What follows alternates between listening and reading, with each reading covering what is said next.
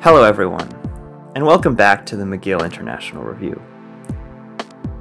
Vivian Wong is a China correspondent for the New York Times, and she writes a lot about how the actions of the Chinese government affect the daily lives of its citizens. I've had her on in the past to talk a little bit about the more wide-ranging and wide-reaching effects that the Chinese government has had, whether it be through the curtailing of freedoms in Hong Kong or the way that zero COVID had a negative effect on the lives of Chinese citizens. But today I want to zoom in a little bit and talk about a slightly more micro-scale issue, which is the decline in student exchanges between the US and China. I think that the decline in student exchange programs between the US and China in some ways serves as a useful barometer for the ways that the tensions between the US and China have changed over the past few years. Over the past several years, the US has taken a turn in its foreign policy to be a lot more interventionist against China. One example of this would be like funding of semiconductors in the CHIPS Act to combat China's rise when it comes to technological prowess. And I'll have to be upfront and admit that I support a lot of the US's foreign policy decisions with regards to China. I do think that the Chinese government has made a lot of really terrible decisions with regards to its own people that does warrant that approach. But I guess one thing that makes this interview really interesting is it sort of adds another layer when it comes to like trying to understand the dynamic between the US and China. When it comes to the US's interventionist streak against China, what are the upsides? What are the downsides? How effective are certain measures? Is there potential for collateral damage when it comes to like potential consequences when it comes to what the US is trying to accomplish? And I think a lot of it is very interesting, and yeah, I hope you enjoy. All right. Vivian Wong, thank you so much for taking the time to come back onto the podcast. It's always a pleasure. No problem. Thanks for having me again. So I want to obviously talk about the piece that you wrote about US-China exchange students. But throughout the article, you talk a lot about the stories that you've heard from many different people and the attitudes that many people expressed when you were talking to them and like doing reporting. So when it comes to all the different stories you've heard regarding US-China exchange students and some of what that represents with regards to the tension between the two countries, which one stood out to you the most? Like, what specific attitudes did you find like the most surprised by? I don't know if I would say surprised, but I think that one thing that definitely left an impression on me is whether it was talking to students who were already studying in the US, had a visa and then have had that revoked under certain US government proclamations, or students who are still in China and really hoping to go to the US. What's really notable from these conversations is there is still a tremendous well of goodwill and sort of optimism and hope in what the US can be and what it can represent in terms of opportunities for upward mobility, for a new life, and of course, educationally. I think that's, maybe that should sound obvious, but I think that in this current geopolitical climate, a lot of people, both in China and in the US, might think that Chinese public sentiment is turning against the US. And I think certainly in some corners it is, but it's really important to be reminded that there are still a lot of ordinary Chinese people away from sort of all of the political rhetoric who really just want a better life, right? They don't care about the sort of high level entanglements of geopolitics. And part of what I wanted to convey with this story is that it would really be a shame for the US to sort of squander that goodwill and contribute to the negative tide of public opinion when there are these people who really, just want to have a good life and come to the US and learn about it. Do you think it's possible that maybe certain aspects of the US, when it comes to that goodwill, do you think they're either not sufficiently identifying it, or do you think that they don't care, or do you think there's some other cause?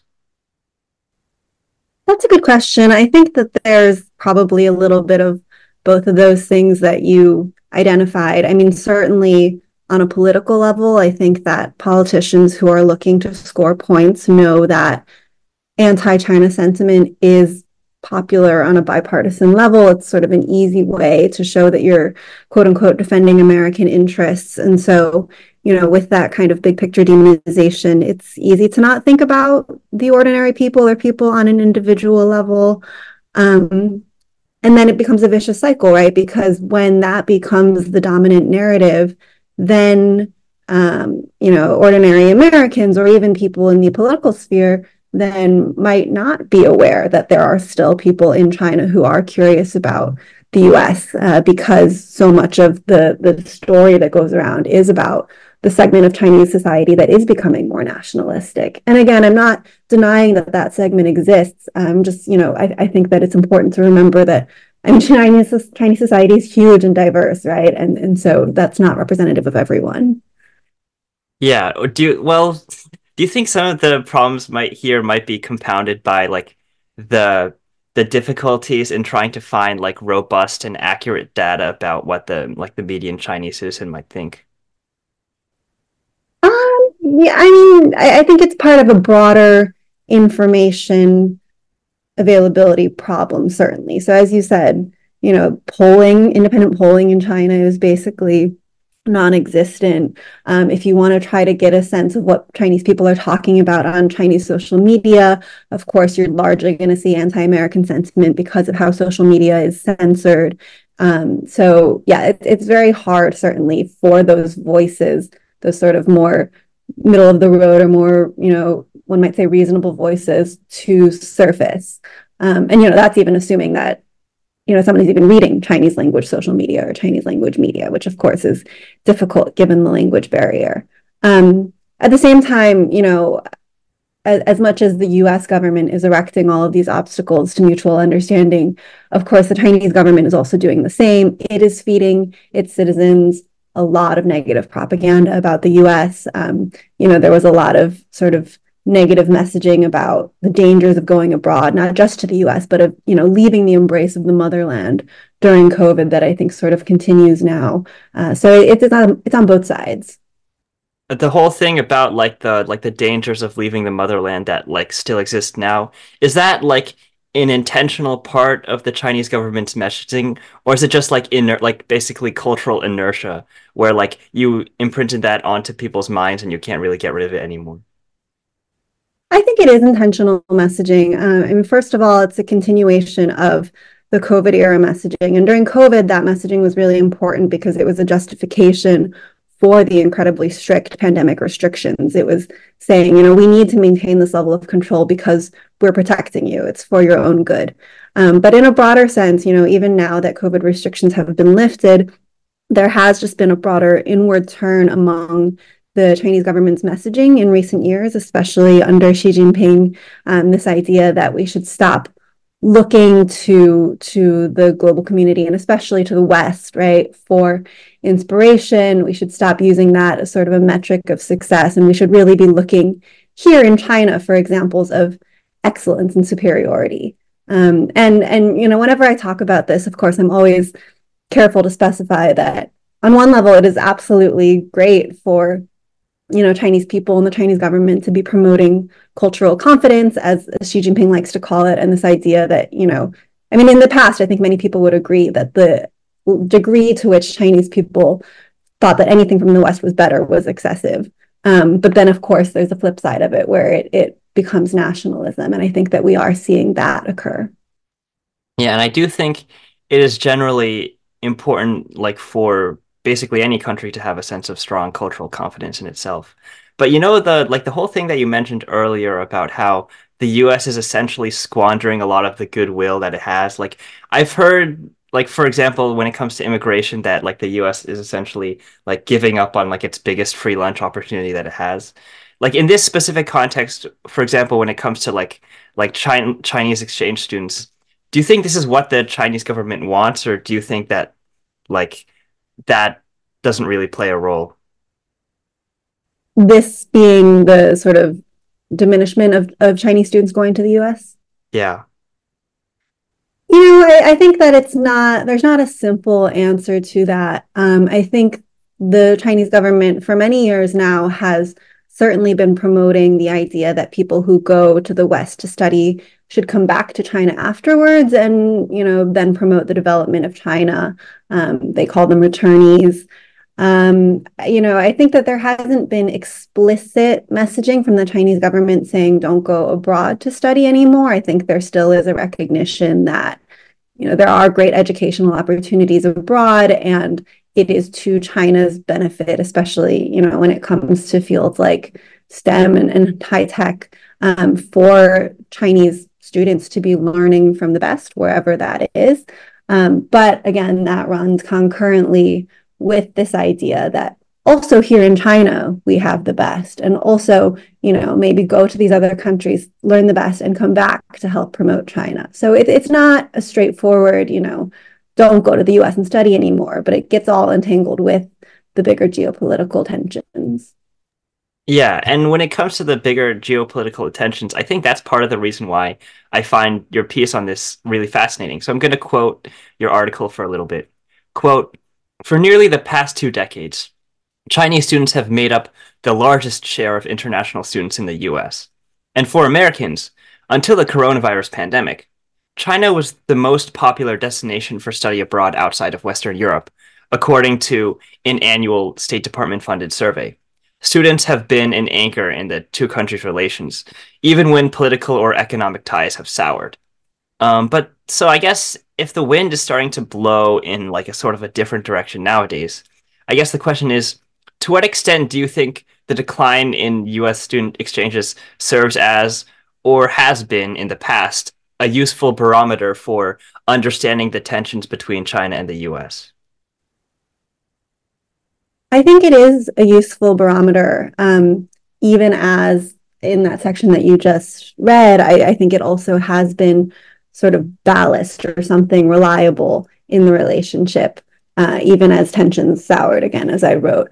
So Dennis Simon, one of the professors I quoted in my piece, who used to be an administrator at Duke Kunshan here in China, made the point that, these sort of student and scholarly exchanges used to be something that you could pretty stably rely on, no matter what else was going on in the bilateral relationship. But now, rather than being that ballast, they're actually another source of tension, especially when you're looking at sort of STEM exchanges, right? And how there's a lot of arguing going back and forth about whether or not Chinese students should be allowed to go to the US, Chinese scholars should be allowed to go to the US and learn about things like semiconductors. And so I think that in this particular moment, especially, the fact that even this sort of mainstay of the relationship is not only no longer ballast necessarily, but is in fact another source of tension, really tells us a lot about where relations between the two countries are.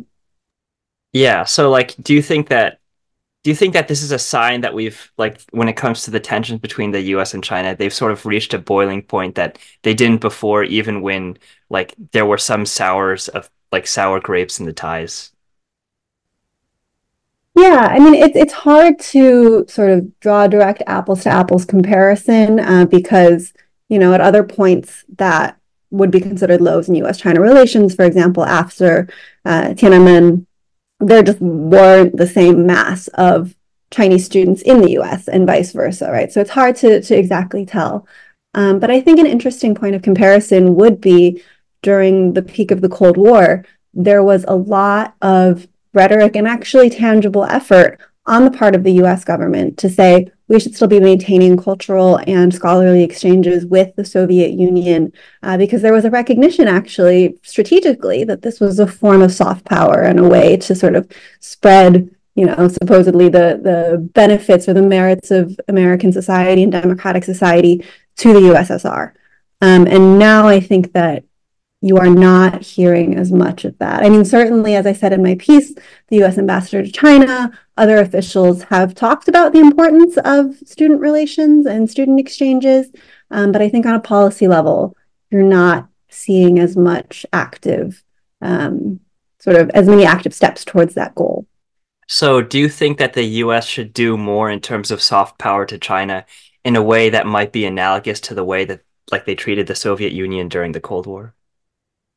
Yeah, I think that goes back to, how we open this conversation. And certainly I'm not making prescriptions Yeah. to US policymakers, but again, there is this amount of goodwill towards the US that may become increasingly rare as this relationship develops. And so to squander that is certainly potentially wasteful. And even beyond the idea of goodwill, I think from a sort of national security and strategic perspective, if you want to have American policymakers deciding how to handle China, one would think that you would want those people to actually understand China and have experience in China. And therefore, having studied here seems like a great way to get that, which is why the Defense Department directive that I mentioned in my story, which has stopped active duty cadets from participating in programs like the Schwarzman Scholars Program in Beijing, was really notable to me because, again, these are people who probably, will be making Defense Department policy on China in the future. And yet the Defense Department is saying, well, don't go actually get that on the ground experience. I think that is, certainly potentially setting up the US to have some gaps in its policy making.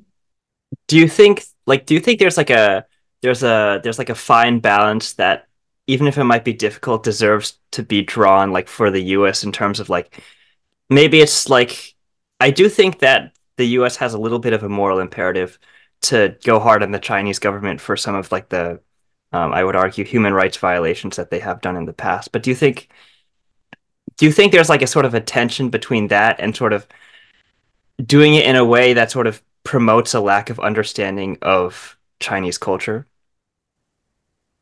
Yes, I mean the US government itself talks about this balance, not only in the field of academic exchanges, but sort of in its China policy in general, right? The phrase that they like to toss around is sort of small yard, tall fence, like the idea that the areas that we're going to be really strict about and really restrictive in are going to be small and limited, for example, semiconductors and sort of other high-tech development. And when it comes to those areas, we're going to be really, really strict. But when it comes to other areas, we want to maintain ties with China. So certainly, American officials are talking about that balance. But I think that, again, it's sort of a question of how small that yard actually is, in rhetoric versus in reality, and whether there is sort of collateral damage being caused in other areas that the US is not necessarily intending to be so restrictive about. Yeah. So I guess this piece you wrote serves as like a great sort of analysis about some of the potential collateral damage that could be a product of U.S. foreign policy towards China. But so there's this one quote from someone. So you talked to someone that previously hoped to work in the U.S. after graduating, but now is unsure. So I'm going to quote her, Miss Chen, who said, "quote I've always looked up to the United States. It provides the best opportunities for highly skilled engineers. It's not as bright as I thought. I think it's very divided." Unquote. Yeah, could you talk a little bit about the story of Xi Chun and like how her views on the US sort of soured a little bit because of her own personal experience? Sure. So she attended Beihang University in Beijing as an undergraduate, which is a top university here in China, but also is one of the universities likely on the US government's blacklist in terms of students who are not allowed to pursue graduate study in the US. But Xi Chen went to the US to pursue her PhD before that proclamation was enacted under Trump. And she then returned to China for the first time in many years, basically since going to the US to study in the first place earlier this year. And when she tried to apply for a new visa to return to the US, was denied, basically because of her background at Beihang University. And so as a result, she was stranded halfway around the world from her belongings, from her car, from her research lab. And her only option has been to stay at her parents' home and try to finish her PhD from her childhood bedroom, is what she told me. She no longer has access to her lab. She's been trying to borrow basically research equipment from a local professor in China. So obviously, this has been extremely, extremely difficult for her and has really made her question whether she would want to go back to the US. She told me that, she's thinking about Europe or other places in the world that basically she would feel more welcome. So do you think when it comes to like the large amount of goodwill that the US has when it comes to Chinese citizens that the US doesn't necessarily know about, um, do you think that like do you think that if the US stays in its current course and that goodwill is just going to fade away without people knowing that it was there? I think that's certainly a possibility, right? I mean, you can come to the US with all of the sort of goodwill in the world, but if you are then sort of, as Ms. Chen was, kicked out, stranded away from your belongings, unable to go back to your research, I mean, I think that it is very understandable, and perhaps, only inevitable that your opinion on the US sours. And all these other young students I met who maybe want to go to the US but are fearful of having a visa denied or having it, even worse, revoked once they're already there. I think, it's only natural that that sort of uncertainty would shade your opinion. There's this one quote from this prominent like media mogul and writer that you talked to that I want to quote because I thought it was kind of interesting. Quote, "The Chinese have flocked to America all these years because they feel that that particular freedom and tolerance will allow them to flourish. The problem is that somehow Americans have figured out to win this to win this battle in their mind against China, they need to be authoritarian also." So there are two strands of this that I want to pull on. But so the first one would be that we've talked a little bit about how the US has a lot of like goodwill that it doesn't necessarily know that it's is there, and as a result, they have the potential to squander it a lot. So I guess my question from that would be like, when it comes to like the potential squandering of goodwill, do you think that has the potential to negatively affect like the living standards of Chinese students who still decide that they want to go to the US? Absolutely. I think that, even from, for example, the students I met at this college fair who were thinking about studying in the US, there was a lot of fear about discrimination, about racism. Some people that we talked to said, well, I think it'll be okay as long as I go to the US, but, maybe I'll try to stick to other Chinese students, people who I know that, will be a little bit more like me and won't discriminate against me. So I think that there is a very deep and real fear about what the deteriorating bilateral relationship will mean in, in ordinary people's everyday lives. Yeah, and then the second strain I want to pull on is that quote that you mentioned about how like Americans have figured out that to win this battle in their mind against China, they need to be authoritarian also. Do you think like so what are some ways that you think that the US might be learning the wrong lessons from the Chinese government's authoritarianism? So what Hong Kong was talking about in that quote that you read is, the contrast between this idea, which may have been reality, may have been not, but certainly was an idea in many Chinese people's minds for a long time about America as this beacon on a hill, right? This place of freedom, freedom of speech, freedom of, to be whoever you are. And what she's worried about now, what I think many Chinese are worried about now, is the idea that Chinese who go to the US will have to, for example, be careful about maybe how they talk about their homeland, or even, even if they are critical of some parts of Chinese policy, for example, if they say anything good about China, there's a fear that they'll be labeled as pro-communist or sort of anti-democracy. And just the fact of having to be fearful because of your own identity as a Chinese person, I think is what Ms. Hong was saying is sort of antithetical to this idealized vision of the United States. Yeah. So I guess to close out, what are some I guess I'm gonna frame this in two ways. So, what are some policies that the U.S. government can do to promote things like freedom of expression and making people feel less fearful of the sort of like opinions that they might have? And then beyond policies, what are some like cultural norms that you would recommend that they might spread to help with this issue as well? Yeah, on a policy level, I think that what a lot of people in China, but also educators in the US have called for is the revocation of the proclamation against certain Chinese students coming to pursue graduate study in the United States. So far, from what American officials have said, there is no plan to reconsider that proclamation. Again, it's part of their small yard, high fence strategy, and they think that it's crucial to national security. But that is one recommendation that many people have made.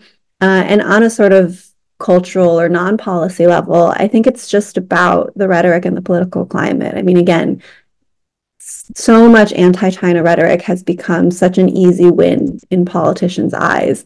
And that's bipartisan, whether it was, Trump calling the coronavirus a China virus early on, or, even under the current Biden administration, you still see Democrats talking about the China threat.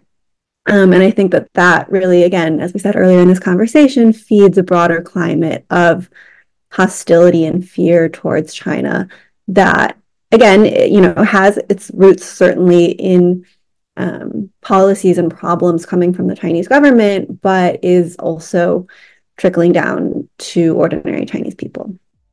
Vivian Wong, thank you so much for taking the time to come back onto the podcast. It was a pleasure. No problem. Thanks for having me. Thank you for listening. If you like the episode, make sure to follow us on Spotify, Podbean, or wherever you listen to your podcasts. Until next time, goodbye.